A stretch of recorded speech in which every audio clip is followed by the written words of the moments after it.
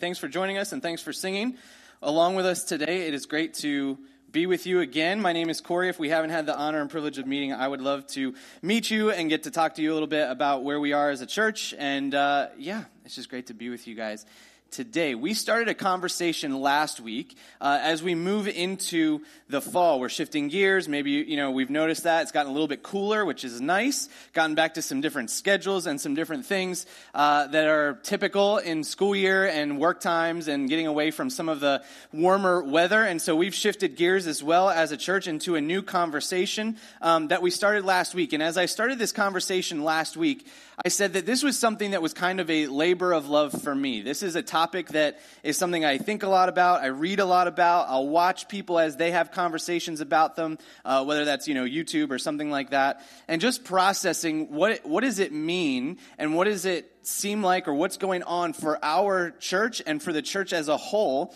as we look at the way that we interact with culture. And what's going on and how do people see us? And so I started last week's conversation. I just asked you this question: what tension do you feel between the church and with culture? And when we asked that question, I said, when I was growing up in youth group and as a teenager, as a kid, maybe even in middle school, the difference was, the line that was kind of drawn was that I was a follower of Jesus who was in church and doing that kind of thing, and I was in youth group regularly. And then what we would say is maybe the culture would ask us to do sinful things. And so the culture would say, you can go ahead and you can drink even if you're underage, you can do drugs, you can sleep around, all that kind of stuff. And there was that line that was drawn where we would go, we don't do those things. And today there's some of that still exists, but also we've recognized that there are movements and ideas and things like that show up, and we have to kind of figure out, people look at us and go, so which side is the church on? And even in that, there would be different churches that are on different sides. So now there's kind of this scale of like, this church will be on this side of this issue, or that church, or this denomination, or that denomination. And we have to find where we're at. And the culture kind of looks at the church and goes, so where are you going to land? And how are you going to figure this out? And how is the way that you interact with this helpful or not helpful?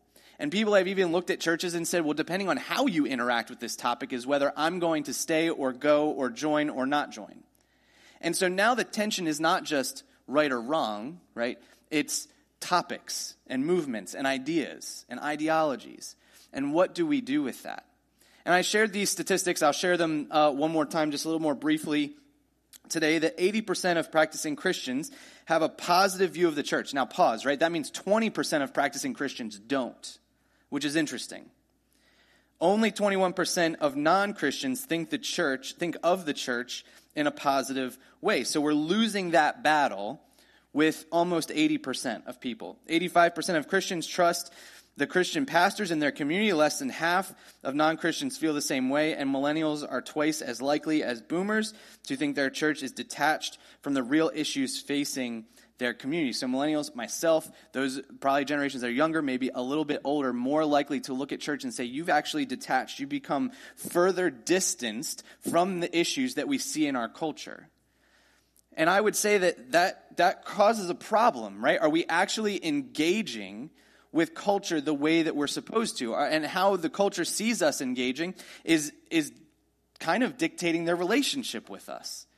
And so what do we do with that? Then the question boils down to this: how can the church impact this trend? And I said last week, it doesn't mean that everybody is going to automatically agree with us. But here's kind of the premise I would say, is that even if people disagree with us, they should be able to trust us. They should be able to look at us and say, you're authentic humans. That even if I don't agree with where you fall on this topic or that topic, that I at least look at you and I say, you definitely believe what you believe, and I can see that by the way that you live. And that's not the case given the statistics that we have. So here's my goal as we come through. This is week 2. We have 3 more weeks of this. Here's my goal. For us as church people, as GFC or any other church people that are finding this, followers of Jesus, we reevaluate and go, okay, how am I interacting with culture? What am I doing? And am I helping to heal some of this perspective of the church, or am I helping to further distance it? And if you are not a follower of Jesus, or you're not a church person and you're listening to this, my question would just be, if we looked more like Jesus, right? That's the title. What if we looked more like Jesus? If we actually looked more like Jesus and the things that we're seeing in Scripture were actually true of people that claim to be church people and followers of Jesus, would that change your perspective of the church? And so I hope this finds some people that aren't just followers of Jesus, but people that are maybe deconstructing, maybe processing what that means. Maybe they grew up in church and they don't go to church anymore, and they're thinking about whether they want to go to church, or they maybe even been church hurt. And just say, what do I do with this as I continue on my faith journey? We're going to start today. We're going to bounce around in Luke a lot. Okay, so we're going to go to 3 different locations in Luke, and we're going to go to one passage in Ephesians. And so we're going to start in Luke chapter 6. In verse 32, you can always open your Bible, you can turn on your phone or your tablet or whatever. You can also scan the code that's on the back of your Next Steps card if you'd like, and that will take you to our follow along page. You'll get all the verses, all the notes. You can submit a prayer request, you can submit a question. So you feel free to follow on there. But Luke chapter 6, verse 32, we'll have the verses up on the screen for you as well. This is what it says, Luke 6:32. If you love only those who love you, why should you get credit for that? Even sinners love those who love them. Verse 33, he goes on and says, if you do good only to those who do good to you, why should you get credit? Even sinners do that much. So let's pause for a second. So it says, why? If you love the people who love you, he says, that's easy. So if you do good to the people who do good to you, that's easy too. He says, even people who don't say they're followers of Jesus, even people that don't claim that they're church people in our context, right? Even those people do that. So reading between the lines, he's saying if you say that you are a follower of Jesus, you should be looking differently than this. There should be a distinction between what you're willing to do, what I'm willing to do, and what others are willing to do. Verse 34, and if you lend money only to those who can repay you, why should you get credit? Even sinners will lend to other sinners for a full return. I think this verse probably makes like Dave Ramsey twitch a little bit, right? Like, why would you lend to someone who can't? That's not lending. That's giving, right? If you're lending to someone who you're not expecting to pay you back, you're giving. You say, well, even if you lend, even if you give, even if you provide for somebody else, don't expect a return. And that's not the way we think. All of these things so far, right? I'm going to love people who don't love me. That doesn't sound like it's a lot of fun. I'm going to do good to people who don't do good to me. Again, not great. I'm going to lend people who can't pay me back. Okay, well then how am I going to have anything? It's counterintuitive to what we normally think to be true. And then he goes on in verse 35. He says, love your enemies. Do good to them. Lend to them without expecting to be repaid. So now he goes, not even only just people who don't love you, but people you would maybe even consider enemies. Then your reward from heaven will be very good, and you will truly be acting as children of the Most High, for he is kind to those who are unthankful and wicked. I'll say I. I won't include you. I'll just include me. I ignore that first part of the verse. Like, why would I love someone who's my enemy? That doesn't make any sense. What does that even look like? Right? So if I'm in a war, I'm not going to love the other person so they win. That doesn't make any sense. So why would I do that? What does that actually mean? Do good to them, lend to them, expecting to not be repaid. But here's the qualifier, and this is what gets us. Anytime there's a qualifier like this, it gives you no room for an exit. There's no like, yeah, but that you can kind of stick in here and be like, okay, but it doesn't apply to me. It just says, then your reward will be from heaven will be great, and you will be truly acting as children of the Most High. Because when you do these things, you're going to be acting like God. Why? Because he is kind to those who are unthankful and wicked. See, those two words are not two words that we would want to describe us, but they do. We all would say, even if you're not a follower of Jesus, you're not a church person, like you would recognize at times we are selfish. At times we are self-centered. At times we are not willing to consider someone else's feelings. We are unthankful for what we've been given. And then wicked, that's just, it's kind of a Bible word, but it's just wrong, right? We do the wrong thing on purpose, even though we know better. And so when we fall into that category and we go, but this is the way God has treated us, well, now there's no yeah, but where we get to get out of what he just said in those previous verses.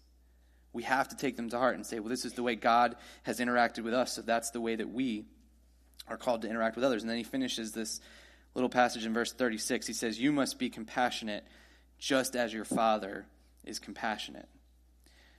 Here's what I would say as I've processed, and I'm not saying this is a blanket statement for every church, but this is some of the conversation I've heard and some of the conversation I've seen lived out over my life in the way that the church interacts with culture and interacts with people. And I would just say it this way, that we've chosen tough love rather than sacrificial love. You think about the difference, right? What's tough love? Tough love is when you have to do something to someone or for someone, and you're like, I'm doing this, I don't like it, but it's because I love you. Right? You're going through a difficult thing. So if you've been a parent, you understand that. You have to do something difficult your child doesn't understand to make sure that they get what they need or they are loved, even if they don't understand it in this moment. And sometimes the church will treat people outside of the church or outside of Christianity this way. And we look at them and we say, well, we want to love you, but we're going to love you. We're going to point out your sin, right? We're going to make sure that you know what you did. We're going to make sure that you know this has to change in order for you to be this. And so we do this in a place of, yes, those things need to be pointed out, and we need to recognize sin and not ignore sin and bring it up and process it. But at the same time, we've done that out of this sense of, I'm just going to love you, but it's going to be tough love. Instead of saying, I'm going to sacrificially love you. I'm going to do good to you when you don't do good to me. I'm going to love you when you don't love me. I'm going to lend and not expect you to repay me. And I'm going to do that because that's what God has done for me. There are times when tough love is a reality, and it has to happen. But too often we are seen as those who are excited to almost tough love somebody and say, if you don't like it, then leave, rather than sacrificially give of ourselves to these people. And we just spent 13 weeks going through 1 Corinthians 13. Talking all about this idea of love, right? And so as we had this conversation, we know a lot. We learned a lot, right? We learned a lot. If you weren't there, go back and watch it through. It was great. I think it was great for me for sure. So just processing that. But there's two things that we learned and we kind of kept coming back to, is that sacrificial love expects nothing in return. So it's not a if, right? I'll love you if this. It's I love you even though. So there's not necessarily a reciprocation. It's like, even though you don't love me, even though you don't do good to me, even though you can't pay me back, I'm going to continue to love you. And then we would also say that sacrificial love is undeserved love. That it wouldn't be something that we could earn or that we could justify or that something that we asked for even, but we were just completely undeserving and God loved us in that way. And that's what sacrificial love is. And so if God did that to us, then we are called to do that to other people. I'll give you an example of this, right? We're thinking about this like tough love conversation and sacrificial love and how we process that and where it can get like really nitty gritty. I was listening to a podcast a couple weeks ago and they had a conversation that was all about tipping. Okay, so like when you go to a restaurant and you have to give a tip, or there's situations, and in America, this is more of a thing than in other cultures. Okay, so one of the people that was on this podcast, he's from New Zealand. And he's like, we don't tip at all. He's like, this is so stressful to me to have to figure out when am I supposed to tip and how am I supposed to tip and how much do I give and all of this stuff, right? And so they get into this conversation and they said, what would you do if you were on a first date with somebody? Okay, so you go out to dinner with them and you're sitting down, you're eating, you have a great meal, and they offer to pay. So you're like, great, that's very nice of you. You pay, that's great, right? And you notice as they're like writing down like what the tip is, that they are a terrible tipper, okay? Like extremely bad, like 2%. And you recognize like this person, like the person who was your server was not a bad server. Like they did their job, that maybe they weren't exquisite, they weren't over the top, but they were sufficient and they did a good job, right? Deserving of more than maybe a 2% tip. And the question was, are you going to bring it up right away? Are you going to go, wait a minute, we need to get more than that? And they went through their options like, well, maybe I would kind of like let the other person leave and like I would pull some money out of my pocket and like throw it on the table real quick and then like walk away, right? So they don't know. And they were like, when would you actually bring this up? When would this be a conversation where you're just in this relationship, you're having this conversation, and all of a sudden you realize there's a major character flaw maybe according to you, and there's in this situation with this other person. What would you do? And there's tension there. We all recognize that. That's not an easy situation. The thing is, sometimes with the world around us, we are so quick to be like, you are a terrible tipper, right? We get really excited about it. But what would be the fallout from that relationship later? well, maybe that conversation would go really well. And maybe that person would say, you know what, you're right, I'm sorry. Or maybe it was a mistake, right? Maybe they wrote the wrong number. Maybe they whatever. But chances are it would also create some tension in your relationship in that moment. And all of a sudden, maybe to that person, you become the kind of person that just points out flaws very quickly. And if you're in the beginning of a relationship and you're in a relationship with somebody that's pointing out flaws very quickly, that may not be the relationship you continue to be in. And so there's this tension where we go, yeah, we notice there's things that we need to have conversations about, but how do we do it? And do we do it in a way that's loving and caring and moves somebody to a place where they need to be? And what I would say simply is the conversation that we're going to have this morning is that loving people is loving God. When we decide to love people and we decide to do it in a sacrificial way and we decide to set aside some of that tough love at times and we decide to set aside some of the finger pointing and we decide to engage with that person as a image bearer of God, that it would change the way that people see us and it would change the way that we see them. And so in Ephesians chapter 2, verses 4 and 5, we're going to go there next. This is what Paul says. He says, "But God is so rich in mercy, and he loved us so much, that even though we were dead because of our sins, he gave us life when he raised Christ from the dead. It is only by God's grace that you have been saved." This is a very important verse because he just tells it as it is, right? He says, we were dead in our sins. What can something that's dead do? Nothing. And so he says, it's only by God's grace that you have been saved. He goes on in verse 6. "For he raised us from the dead along with Christ and seated us with him in the heavenly realms because we are united with Christ." Verse 7, "So God can point to us in all future ages as examples of the incredible wealth of his grace and kindness towards us, as shown in all he has done for us who are united with Christ." Here's where I think we have to get to, right? Sometimes we do this. Sometimes we think we would never be when really we once were.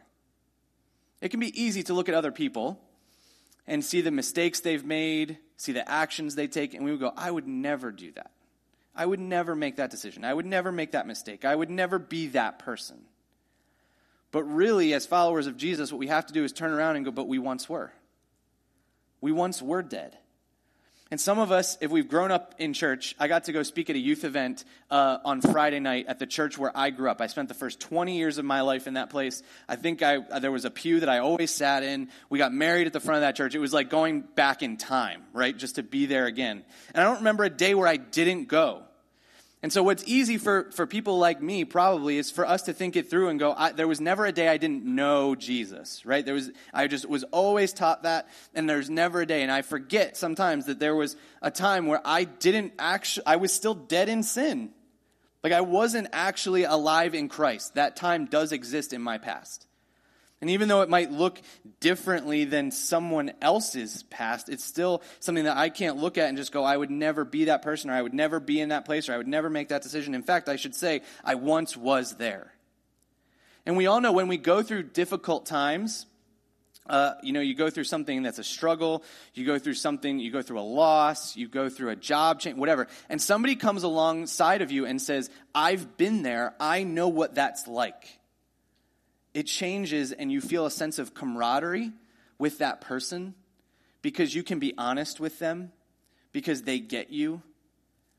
And what I'm saying is if we looked at people that don't know Jesus and we said, I once was that person, there would almost be this sense of maybe camaraderie where we would say, I want to love you into the pattern that you're supposed to be in rather than being where you are. Because what plays in our minds is, right, we might say, well, I'm a new creation, right? Read Romans. New creation. Do not conform to the pattern of this world, but we forget sometimes that we can love people out of the pattern of this world rather than just staying away from the pattern of this world. And when we do that, we say, I get you. I understand you. I once was that person. And that changes the way we see them instead of being someone that never knew what that was like. And here's the problem, right? The us versus them never wins anyone to Jesus. And this is not the popular thing, right? In fact, I think a lot of the culture today wants us to be the us versus them. There's a lot of that happening. And it wants us to pick the side, right? You're supposed to pick your side. You're supposed to let people know where you stand on it, and you're supposed to let people know that disagree with you that you disagree with them, right? So pick your side and then figure that out. But that doesn't win anybody. There's no conversation. There's no nuance to that. There's no learning. There's no growing. There's no collaboration. It's just a separation. Yes, we are to look different than the world, but we're also supposed to love the people that don't believe like us or look like us or think like us. So what does that actually look like, and how do we continue to do it? In Luke 18, we're going to go back to Luke. Luke 18, starting in verse 9, Jesus tells a story. It says, "Then Jesus told this story to some who had great confidence in their own righteousness and scorned everyone else. He said, 2 men went to the temple to pray. One was a Pharisee, and the other was a despised tax collector." How would you like it if despised was in the beginning of your job title? That would be great, right? Probably if you worked for like the IRS or the DMV, the despised DMV person. Okay, let's keep going. Verse 11 and 12. "The Pharisee stood by himself and prayed this prayer. 'I thank you, God, that I am not like other people, cheaters, sinners, adulterers. I am certainly not like that tax collector. I fast twice a week, and I give you 1/10 of my income.'" So you've got this public prayer, right?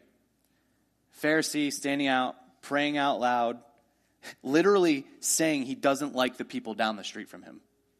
And he's not like them. And he gets to make sure that he fasts twice a week, and he wants everybody to know that. "And I give you 1/10 of my income." I want everybody to know that too. Jesus switches gears in verse 13. "But the tax collector stood at a distance and dared not even lift his eyes to heaven as he prayed. Instead, he beat his chest in sorrow, saying, 'O God, be merciful to me, for I am a sinner.'" In verse 14, it says, "I tell you, this sinner, not the Pharisee, returned home justified before God. For those who exalt themselves will be humbled, and those who humble themselves will be exalted." Now, when we read this verse, it's tempting to go, "Oh, that stupid Pharisee, like, what is he doing?" Right? I would never do that. Again, never be, right? I would never be that. I would never go pray out loud on a street corner, or if I had to lead prayer in some small group or something like that, I would never raise my hands and be like, "I am so thankful I am not like Jimmy over there," or something like that, right? I don't do this, I don't do that, right? We would never do that. And at the same time, we don't necessarily want to identify as the tax collector because he's the despised tax collector. So we go, well, I wouldn't do what the Pharisee did, but at the same time, I don't want to be known as that guy. So like, how do I find my space in this passage? Or how do I read this into? Where do I identify with this story? But here's the phrase I want us to think about. And here's the phrase I want us to worry about. And it goes back to verse 9. I'm going to put it up here again, and it's going to be in yellow. Just say, I'll just read it again. "Then Jesus told this story to some who what? Who had great confidence in their own righteousness and scorned everyone else." That's a terrifying phrase if that describes us. And I would say a lot of times, not all the time, a lot of times, this can be the way we interact with other people. We go, "I'm saved, I'm taken care of, I'm good. Those people out there need Jesus." We look at them and we scorn them. And we look at the way that they sin and we see it differently than ours and we scorn them. Forgetting what? Forgetting we once were. And we would say we would never be. And so what the Pharisee gets wrong, here's how I would help us understand this, that our righteousness is not a badge of honor, it's a testament to grace. We are seen as righteous because of the blood of Jesus. When God looks at us, if we're followers of Jesus, he sees the sacrifice that Jesus made for us, and he sees that atonement. He doesn't see our sin anymore, and we're considered righteous alongside Jesus because of Jesus, not because of us, right? Not because of what we did, because we were dead in our sin, and so dead things can't grow, dead things can't just become alive again, and so we go to that space of we need Jesus to make us alive. He raises us, and that's where we get it from, but we can't forget that it's not based on us. The Pharisee prays, he goes, I fast twice a week, and I give 1/10. What do we say? We could say, well, I go to church all the time, and I serve on this team, and I'm in a small group, and I make sure I give, and I make sure I do this, and I'm at this person, and my kids go here, and like all of that stuff. We can name all of those things and think we're building righteousness, but if we miss the fact that we once were like the people that we're maybe trying to separate ourselves from, we're missing the point of the gospel. that we would use that as motivation and as an understanding to look at those people and say, I know somebody that you need to know. To say, I recognize that I was dead, that I recognize that I needed Jesus, and I want you to know Jesus too. And it changes completely the perspective that we have on the world around us. Listen, we go back to those statistics for a minute. I'll say this again, like, if people just saw us as people that genuinely loved them, even if we disagree, the perception of the church would change. It doesn't mean they have to agree with us. It doesn't mean they have to see every issue the same way. It doesn't mean that. But they should know that their neighbor down the street who loves Jesus loves them. And their neighbor down the street, if they needed something and they needed help or they needed prayer or they needed whatever, that person would be there and ready to give it. And too often we give off this vibe of, I'm just going to keep myself separate. I don't want to engage in that way with the people around me. I want to go to one more place in Luke. Luke 23. Let's flip over a couple of pages. Starting in verse 32, it says this: 2 others, both criminals, were led out to be executed with him. When they came to a place called the Skull, they nailed him to the cross, and the criminals were also crucified, one on his right and one on his left. Jesus said in verse 34, Father, forgive them, for they don't know what they are doing. And the soldiers gambled for his clothes by throwing dice. This is obviously just a few verses of the crucifixion account. I want us to pause here and just think about the setting, okay? If you've read all of this story, you know what all led up to this. We're not going to dig into that today, but just think about where we are in this moment. Jesus is nailed to a cross, and he's literally surrounded by sin. So on either side of him, he's got a criminal, sin, that is being killed for justly in their judicial system, justly killed for what they had done. He's got people in front of him that are mocking him, making fun of him, spitting on him, sinning at him. He's got people watching who convicted him of a crime he didn't actually do that led him to the place where he's going to be killed on this cross. And then he's got soldiers at his feet gambling for his clothes disrespectfully. He's got sin on all sides of him, surrounded by it. Now let's pause for a minute. If you found yourself in a place that was just surrounded you with sin, what would you do? You might leave. You might run, right? You might just kind of cower in a corner maybe. I don't know. We would think about, how do I get away? And what Jesus says is so important. He just says, Father, forgive them. When the God of the universe was surrounded by sin, his response was not to reject them. It was to pray for their forgiveness. It was to identify with their need, with them as humans, and ask God to forgive them. Here's my question. What if we prayed more for people's forgiveness rather than their conviction? What if we looked at people and just said, I'm not going to ignore, right? This is what I'm not saying. We're not ignoring sin. We're not ignoring the fact that repentance needs to happen. That's part of the gospel. We have to show people, we have to live in a way that says, I needed it. That's really the first place to go, right? Not you're a sinner. I was a sinner. I had a problem. Jesus fixed it. Do you want to know about that? Right? That's the conversation. It's not ignoring that there's something that needs to change or something that needs to happen, but at the same time, it's not convicting them necessarily. It's praying for their forgiveness and offering them the forgiveness we've received. You know, I remember, today's September 11th, right? So that automatically, for many of us, will jog our memory to where we were, if we were alive at the time, and what we were doing, and all that kind of stuff. I was in 7th grade, okay, when that happened. I remember the principal coming in, telling us what was happening. I think I was in English class. I remember the room. I just can't remember. In a small Christian school, it's like they used every room for everything. So I don't remember necessarily the class, but I remember the room I was in. I think it was English. So they told us, and that didn't really make a ton of sense, as I was 12, I think, at the time. And so we go home and we figure it out. And the next day is Wednesday. And Wednesday nights for me, we had youth group where it was more of a Bible study, not so much games and things like that, but we did more Bible study stuff.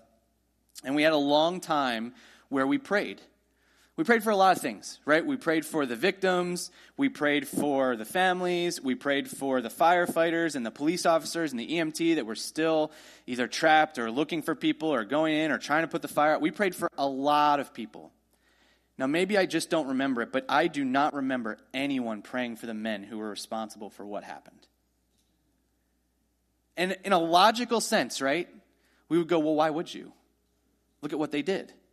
They destroyed buildings, they destroyed lives, they destroyed families. Why would we pray for their forgiveness? But Jesus did. So even in that most difficult circumstance, what do we pray for? How do we see that?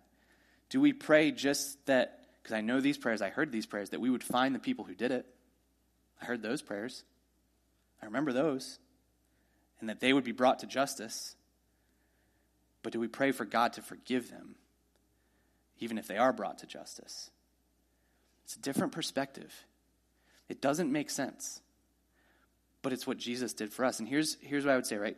Compassion and justice don't need to be at odds with one another. So just because God needs to be a righteous judge and justice needs to come when there is sin present, doesn't mean that compassion can't be there as well. I'll tell you one more story before we wrap our conversation today. In 2015, there was a church, a small African-American church in South Carolina.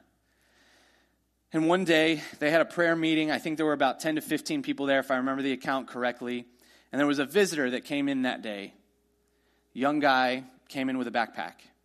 And he was there for about an hour with the prayer happening and the different Bible studies going on and everything. And at the end, he pulled out a gun from his backpack and he opened fire and he killed 9 people. Just at church. So a couple of years later, right, they go through the whole judicial system. They have to do all the due processes and things like that. And the victims' families finally got to address that man. Really, I think he's only like 26 or 27. I think he was 21 at the time. So they get to address him and have a conversation with him. And famously, one of the people that came, whose wife was killed that day, came up to the stand and he just said, "I forgive you." And he said, "I pray that you meet Jesus and that you turn your life over to him."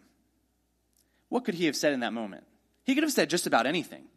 He could have told that person that he wanted them to go to hell, and we probably would look at that person and go, "That's a little harsh, but I get it," right? It doesn't surprise me that he would say that to that person who took his wife in cold blood for no reason. But he looked at him and he said, "I forgive you." He says, I want you to know Jesus. That's my goal in life. Guys, we don't want to be the people who are just seen as those who will point fingers and point conviction and point out flaws to other people. We don't want to be seen as that. I'll change that. Some people do, and it's wrong. It's not the way that the church should be seen. The church and followers of Jesus should be seen as people who identify with other sinners because we were in the same boat. And we say, "I know someone who you need to know, and I want to share him with you because I was where you are, and I don't want you to stay there. I want to love you enough. I want to sacrificially love you enough, not necessarily tough love you enough. I want to sacrificially love you enough that you would look at this and say, maybe it's worth it." Because when we show up and we just start pointing fingers, and we just choose sides, and we say, "I need you to know what I'm angry about, or what I say, or what the Bible says," or whatever phrase you want to use there. When we start there, it just pushes people away. It doesn't build that sense of trust. It doesn't build that sense that we have what's best in mind for them. It doesn't build a relationship with them. And yet Jesus, even when we were dead, even when he was surrounded by sin, his desire was forgiveness. And so I would say this: if the church looked more like Jesus, forgiveness would be our first priority. Let me say this again, just so it's clear, right? Not saying we ignore sin. Not saying we don't recognize that repentance needs to happen. Not saying that that's not a massive part of the gospel, but I am saying that when you want someone to be forgiven more than you want them to be condemned, that's a different conversation. And too often we're found on the wrong side. And so I would challenge us just to continue to see people in that light. Recognize we were dead in our sin. And we didn't have to stay there. And that's something that other people need to know too. And that changes the way that we will interact with other people. Let's make forgiveness at the forefront of those relationships rather than conviction and condemnation. Let's pray as we get ready to sing one last song together. Jesus, we thank you that you forgave us. And you continue to forgive us, even when we actively choose to go against what you teach us. We thank you that you continue to offer that forgiveness, even when we're not good at following you. And God, I pray for those of us who would claim to be followers of Jesus and have a relationship with you, that would be evident to other people around us, and that we would be the ones who are looking to share that forgiveness with other people. I pray that we wouldn't be known simply as the people who choose a side, or the people who want to point out flaws, or the people who want to bring conviction on others, but that we would offer them the same hope that we've been given. I pray that our church as a whole would be known for that. That people would even drive past and they would be reminded of an instance where they interacted with one of us and they didn't even, maybe they're not a follower of Jesus, but they got this different vibe, this way that we would look at them and we would love them sacrificially and not just out of tough love. I pray that we would just love people because you love people. And we're grateful that you did that even when we didn't deserve it. In Jesus' name, amen.